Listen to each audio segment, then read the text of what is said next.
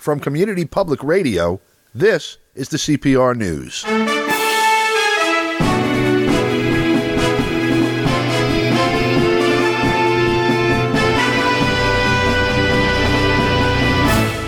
From New York, I'm Don DeBar.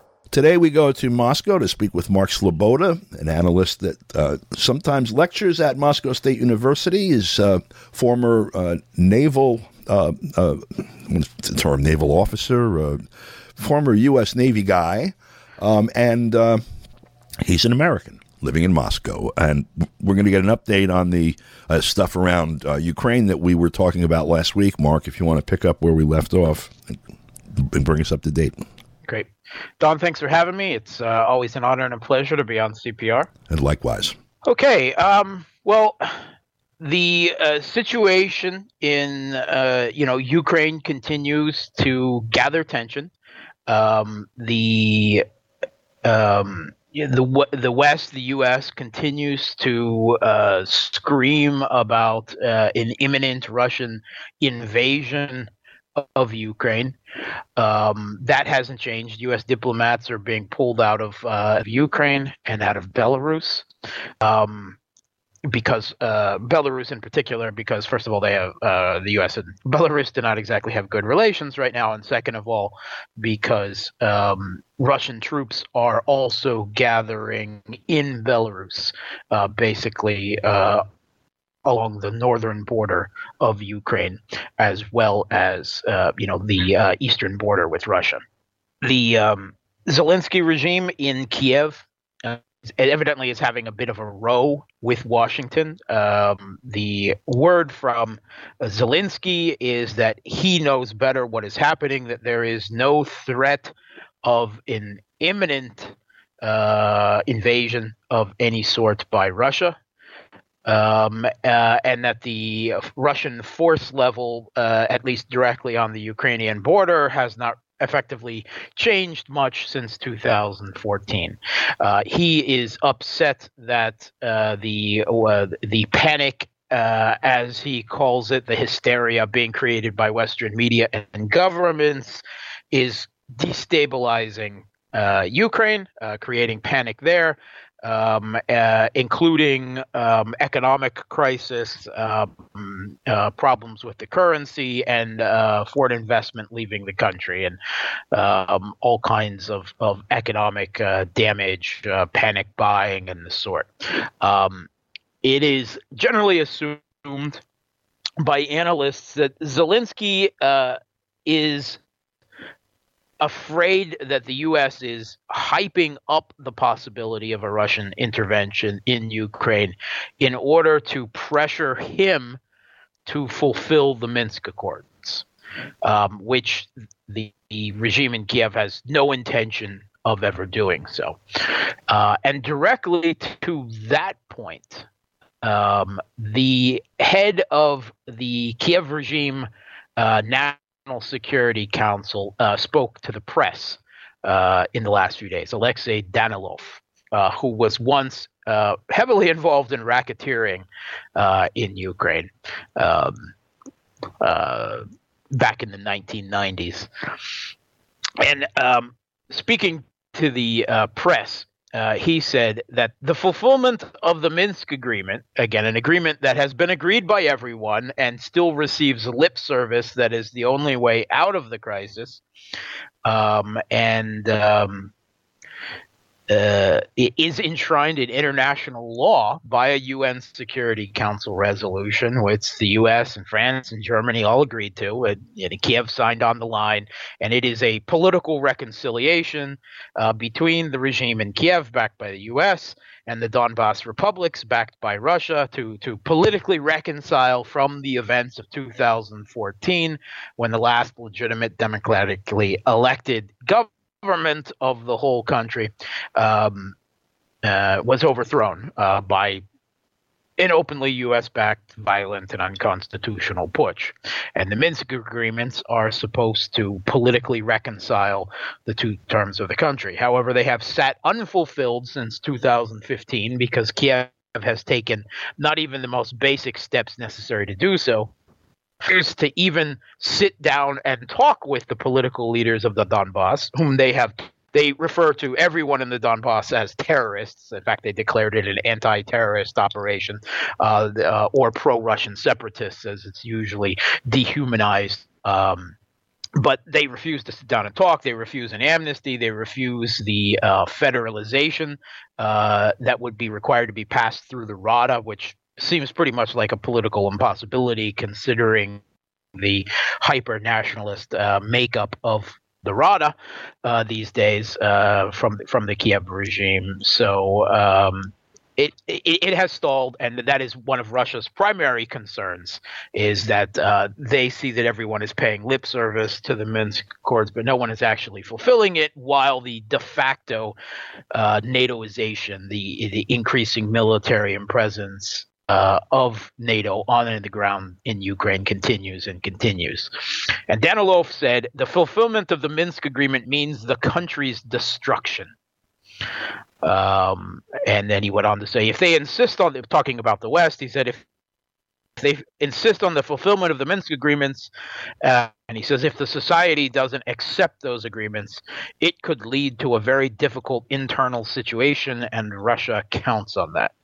Well, it's a rather interesting statement, if the society doesn't accept these agreements, because the polls in Ukraine, Zelensky was actually elected on the fact that the promise that he would bring peace to the country. Of course, he's done the exact opposite, and his 75% approval rating has crashed down into the low 20s, 20% approval as a result of that.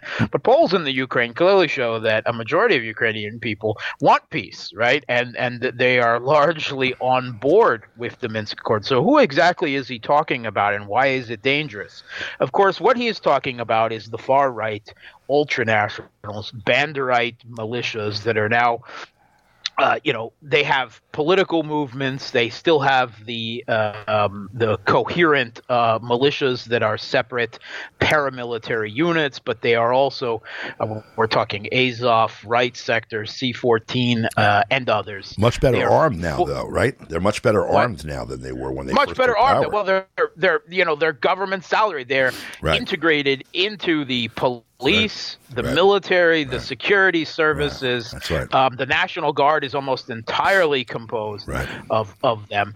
And they are also spread throughout the mainstream Maidan political parties. All right. Andrei Parubi, head neo-Nazi in Ukraine. He was literally the founder of the reverse named Social Nationalist Party of Ukraine.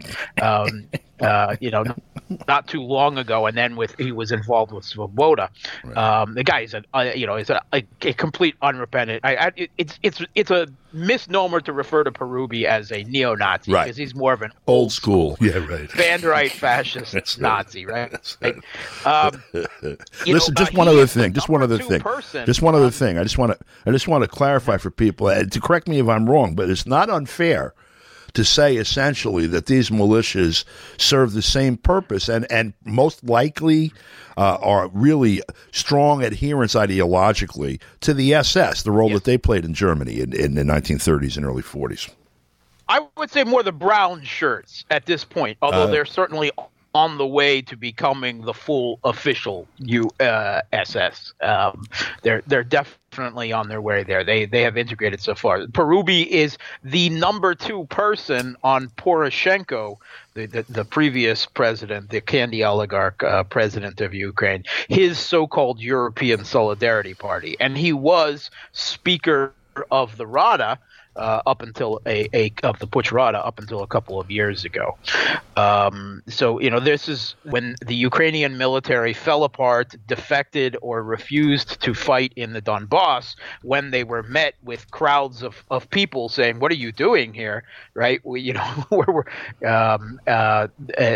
largely turned around or defected or were disbanded. It was these far right battalions that were sent to launch this punitive campaign to try to force the people of the Donbass to accept the overthrow of the government in Kiev. And that has snowballed. Eventually, the Kiev regime purged the military, what was left of it, got control of it, and their response to, being greeted with protesters was to simply sit outside the cities and start lobbing artillery shells and airstrikes in. Right. And that led to, the initial conflicts, which ended badly for Kiev. And it's largely presented in the West as if the Russian military crossed the border on the Donbass and defeated the Ukrainian military. That is completely false. Right. Russia did provide funding and arms and training for the self-defense forces, the militias of the Donbass, just like NATO was doing and has done for the regime in Kiev. And humanitarian aid, by the way, because the West had, the Kiev government basically cut off all kinds of regular supplies, food, and whatever that normally came from the West. And there was humanitarian aid from Russia, lots of it, as a matter of fact, was the blockade of the economic blockade of Donbass itself, a war crime, continues to this day. So these battalions are the ones who did the fighting in the initial phases.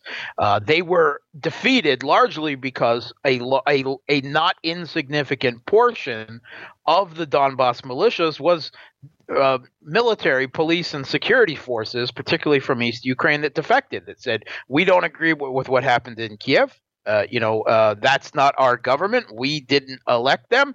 They seized power. We're done with that, right? And that is the frozen conflict that continues to this day. And it is true that the regime in Kiev agreed to the Minsk agreements in that bad military position of having its forces defeated twice in the Donbass, whatever they may say, by locals in the early days of the conflict in late 2014.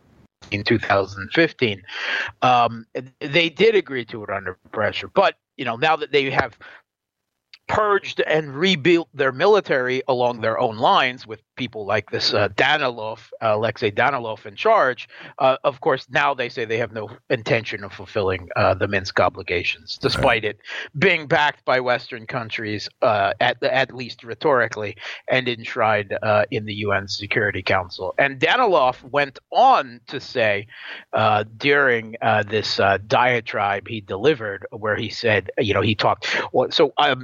Why would this lead to the instability of the country with the Minsk Accords? Of course, because the far right and the ultranationalists, these band-right fascists, they would not accept the Minsk Accords, right? Because they would not accept the political reconciliation of the country. As far as they're concerned, the only way that the people of East Ukraine, Donbass, could be reintegrated into Ukraine is in complete subjugation and political repression, because their pro-Russian views, or not anti-Russian views anyway, are not acceptable in the new Ukraine. Right. This is exactly what they did at the time of the coup. Yanukovych had negotiated a deal with members of the EU and who basically said the opposition and the government will sit down and here's a deal. We're going to share power. We're going to do this. And while that was happening, and when that agreement was struck, and the West was supposed to be a guarantor to it, these people stormed the buildings, and Yanukovych had to escape with his life and his family's life, and they took power despite having an agreement to the contrary. So now that was the February 21st agreement. Yeah. So why would you expect any different? Whereby Yanukovych stood down all of the police in Kiev, which resulted in a night where they just seized control of the Rada, and then they stormed the presidential administration just hours with very little resistance, because the police were stood down, because Yanukovych, naive, willing to believe France and Germany at the very least, thought that a power sharing agreement was the result, between the leaders of the Maidan and the existing government.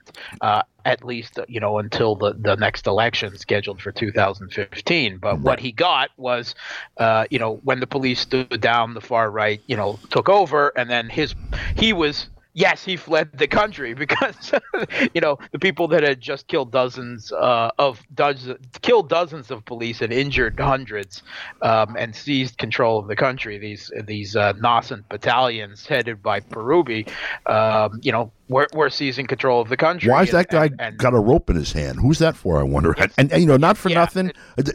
This is not antithetical, okay, or antithetical to the situation that we have now, where Russia's seeing this crazy stuff and seeing NATO coming up to its border now, puts troops on its own border, as basically a defensive wall, and the West is saying, remove them. Stand them down, and we'll stand our guys down. The Russians have got to be looking at it like, you must be crazy. Yeah, well, of course, Russia is saying the U.S. is putting troops, in Eastern Europe. According to the Russian Foreign Ministry, there are some 10,000 NATO trainers and advisors, quote unquote, in Ukraine. But Russia.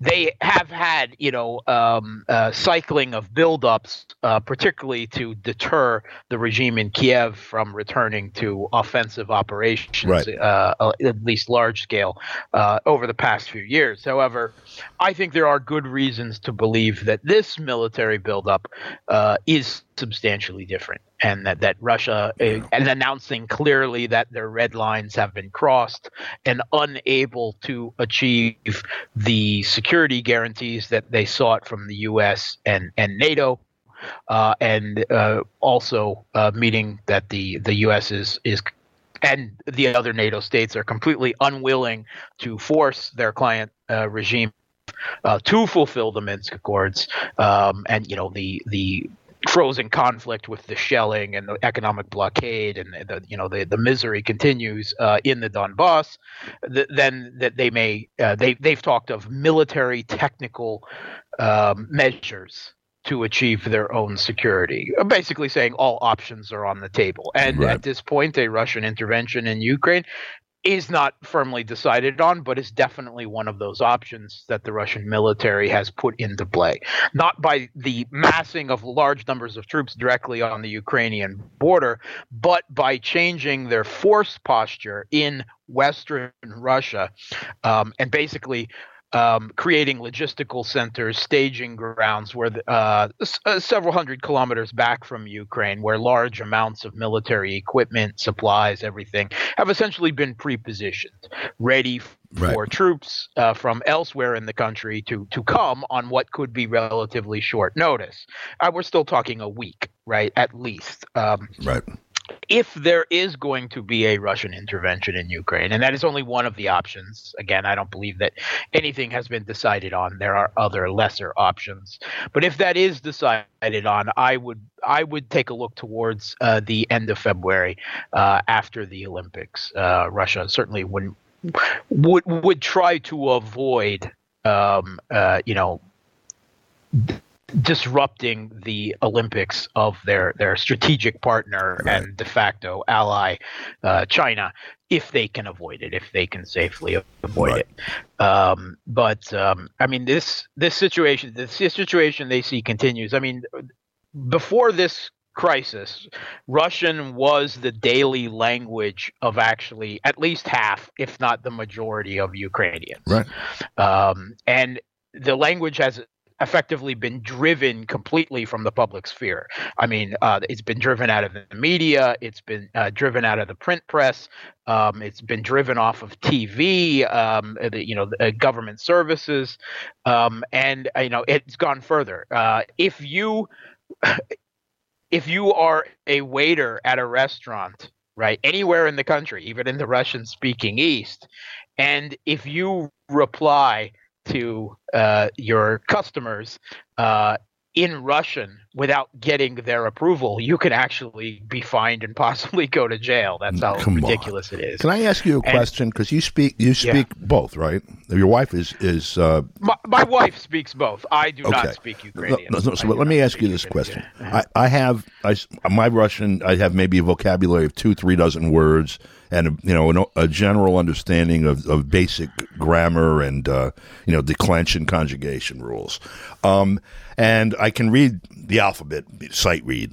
That I got. So to me, having been in Moscow and having been in Kiev, with the exception of 1 or 2 letters, I don't see much of a difference. I'm sure there are differences in spoken, but my guess, and I probably shouldn't have said, but I've said several times for people here to understand, you're talking about like the difference between, say, New Orleans patois or something, and L.A. slang. In terms of difference, no, it's a greater difference. It's more substantial than that. It is. It's more substantial than that. I can understand generally somewhere between 30 and 40%. Oh, really? It's that different. Okay. It's Ukrainian is often, and I think not entirely incorrectly, described as a half Russian with about 30% Polish and a little bit of else thrown into the mix. Yeah. It is something that generally Russian and Ukrainian speakers. First of all, almost all Ukrainians speak Russian.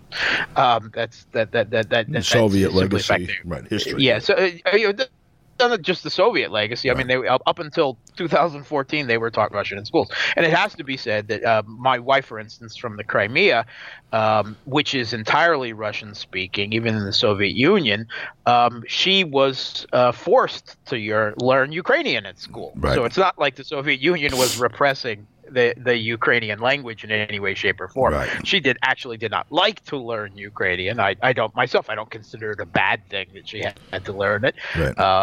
Technically Crimea was, because of Khrushchev, transmitted at the time to Ukraine. Right. And I don't think it hurts anyone in the Soviet Union to speak Russian and Ukrainian and, possibly a few other, Soviet state republic languages like Kazakh or something like that. But anyway, it's not like the Soviet Union was repressing Ukrainian. And this Alexei Danilov, this Secretary of the National Security and Defense Council, he went on to say that the use of the Russian language itself in the world is unsafe. Whoa. Yeah. Now, of course, he was giving this interview in Russian. The irony, come on. This is the insanity of the regime in Kiev on top of all of this. But because Russian language might lead to sympathy with Russia or pro-Russian ideas, and that's treason in the Ukraine. Because an idea of a Ukraine that has a foreign policy that does not see Russia as the enemy, that's verboten now. Right. That is treason. Right? Is that a German word? That's almost as bad as saying that the U.S. should sanction Israel. I mean that's the that's the equivalent of this if you political heresy. Yes, the boycott and divestment, where it has actually been made illegal in parts of the U.S. Lots of parts to boycott Israel, right?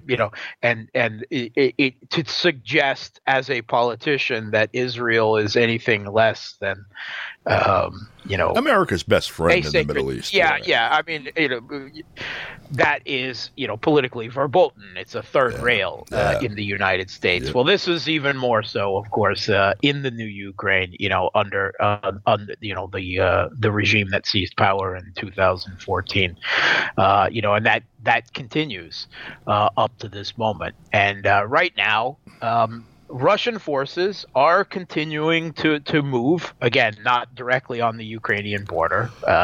Ukraine actually has, or at least the Kiev regime has, more forces directly on the border, some half of their military, at least 125,000 troops, than Russia does at what people say is somewhere between 70 and the upper estimates go up to 120. But if you actually read into all of the serious reports beyond the headlines and the salacious first paragraphs, even the Washington Post has admitted that there's some 70 to 90,000 Russian troops on the Ukrainian border, which is no different than what it has been since 2014 and the civil conflict there broke out. Right.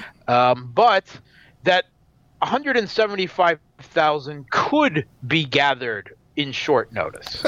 And but it's actually true, right? Yeah. To a degree. Right. But so what? That doesn't create the immediacy of the threatening headlines, and the scaremongering.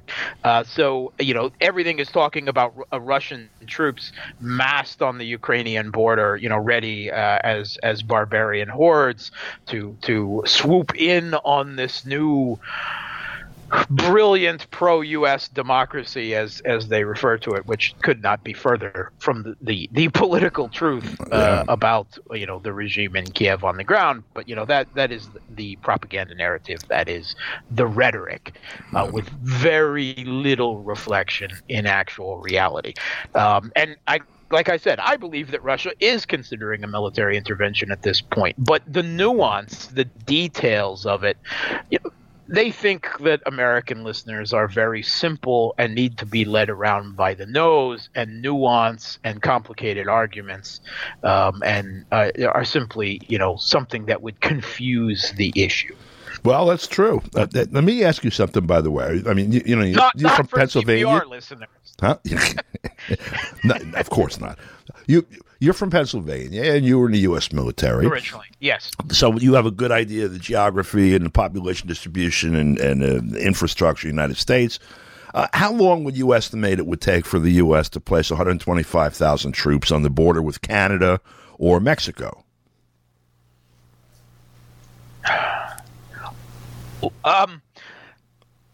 That's a good question. It would take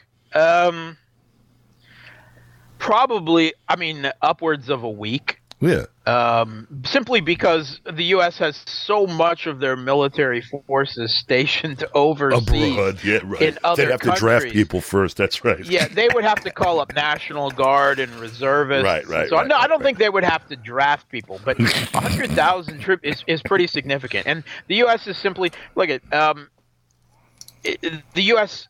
has two, what have always been militarily weak neighbors, right? Canada and Mexico, right. and they have the Monroe Doctrine, where all of the Western Hemisphere is regarded as their sphere of influence. And if you want to think that that's ancient history, you only had to look at statements by Rex Tillerson and John Bolton in the last administration saying the Monroe Doctrine is very much alive and well. Yep. And just recently, at suggestions from the press that Russia may seek to reopen military bases in Cuba or establish them in Venezuela, the response from the White House was, well, if that was the case, we would take decisive action. Yeah. Because we have an entire hemisphere as our immediate first layer sphere of influence, and the entire world as our second or third layer sphere of influence. Occupied, but basically. Russia is not allowed any sphere of influence. That's right? No, not even inside Russia. That's what they're doing. And we got about not even inside Russia, evidently. Yeah. We got about 30 seconds. What would you say, looking over the next week or so after looking at the UN yesterday, is going to happen next? And now we got about 20 seconds. So China full-throatedly supported Russia at the UN. I expect the tensions to continue. I expect a slow Russian military buildup. Russia will formally respond to the U.S. reply to their security guarantees, but I think that is kind of politically stalling at this point. I think things are being set in motion, and Russia has either got to back down at this point from their military buildup or act on it. Mark, thank you very much. I hope it's some third outcome, and we'll speak again next week, hopefully. Thanks a lot. Thanks for having me. And that's all the news we have for you right now. For Community Public Radio, I'm Don DeBar in New York. Thanks for listening.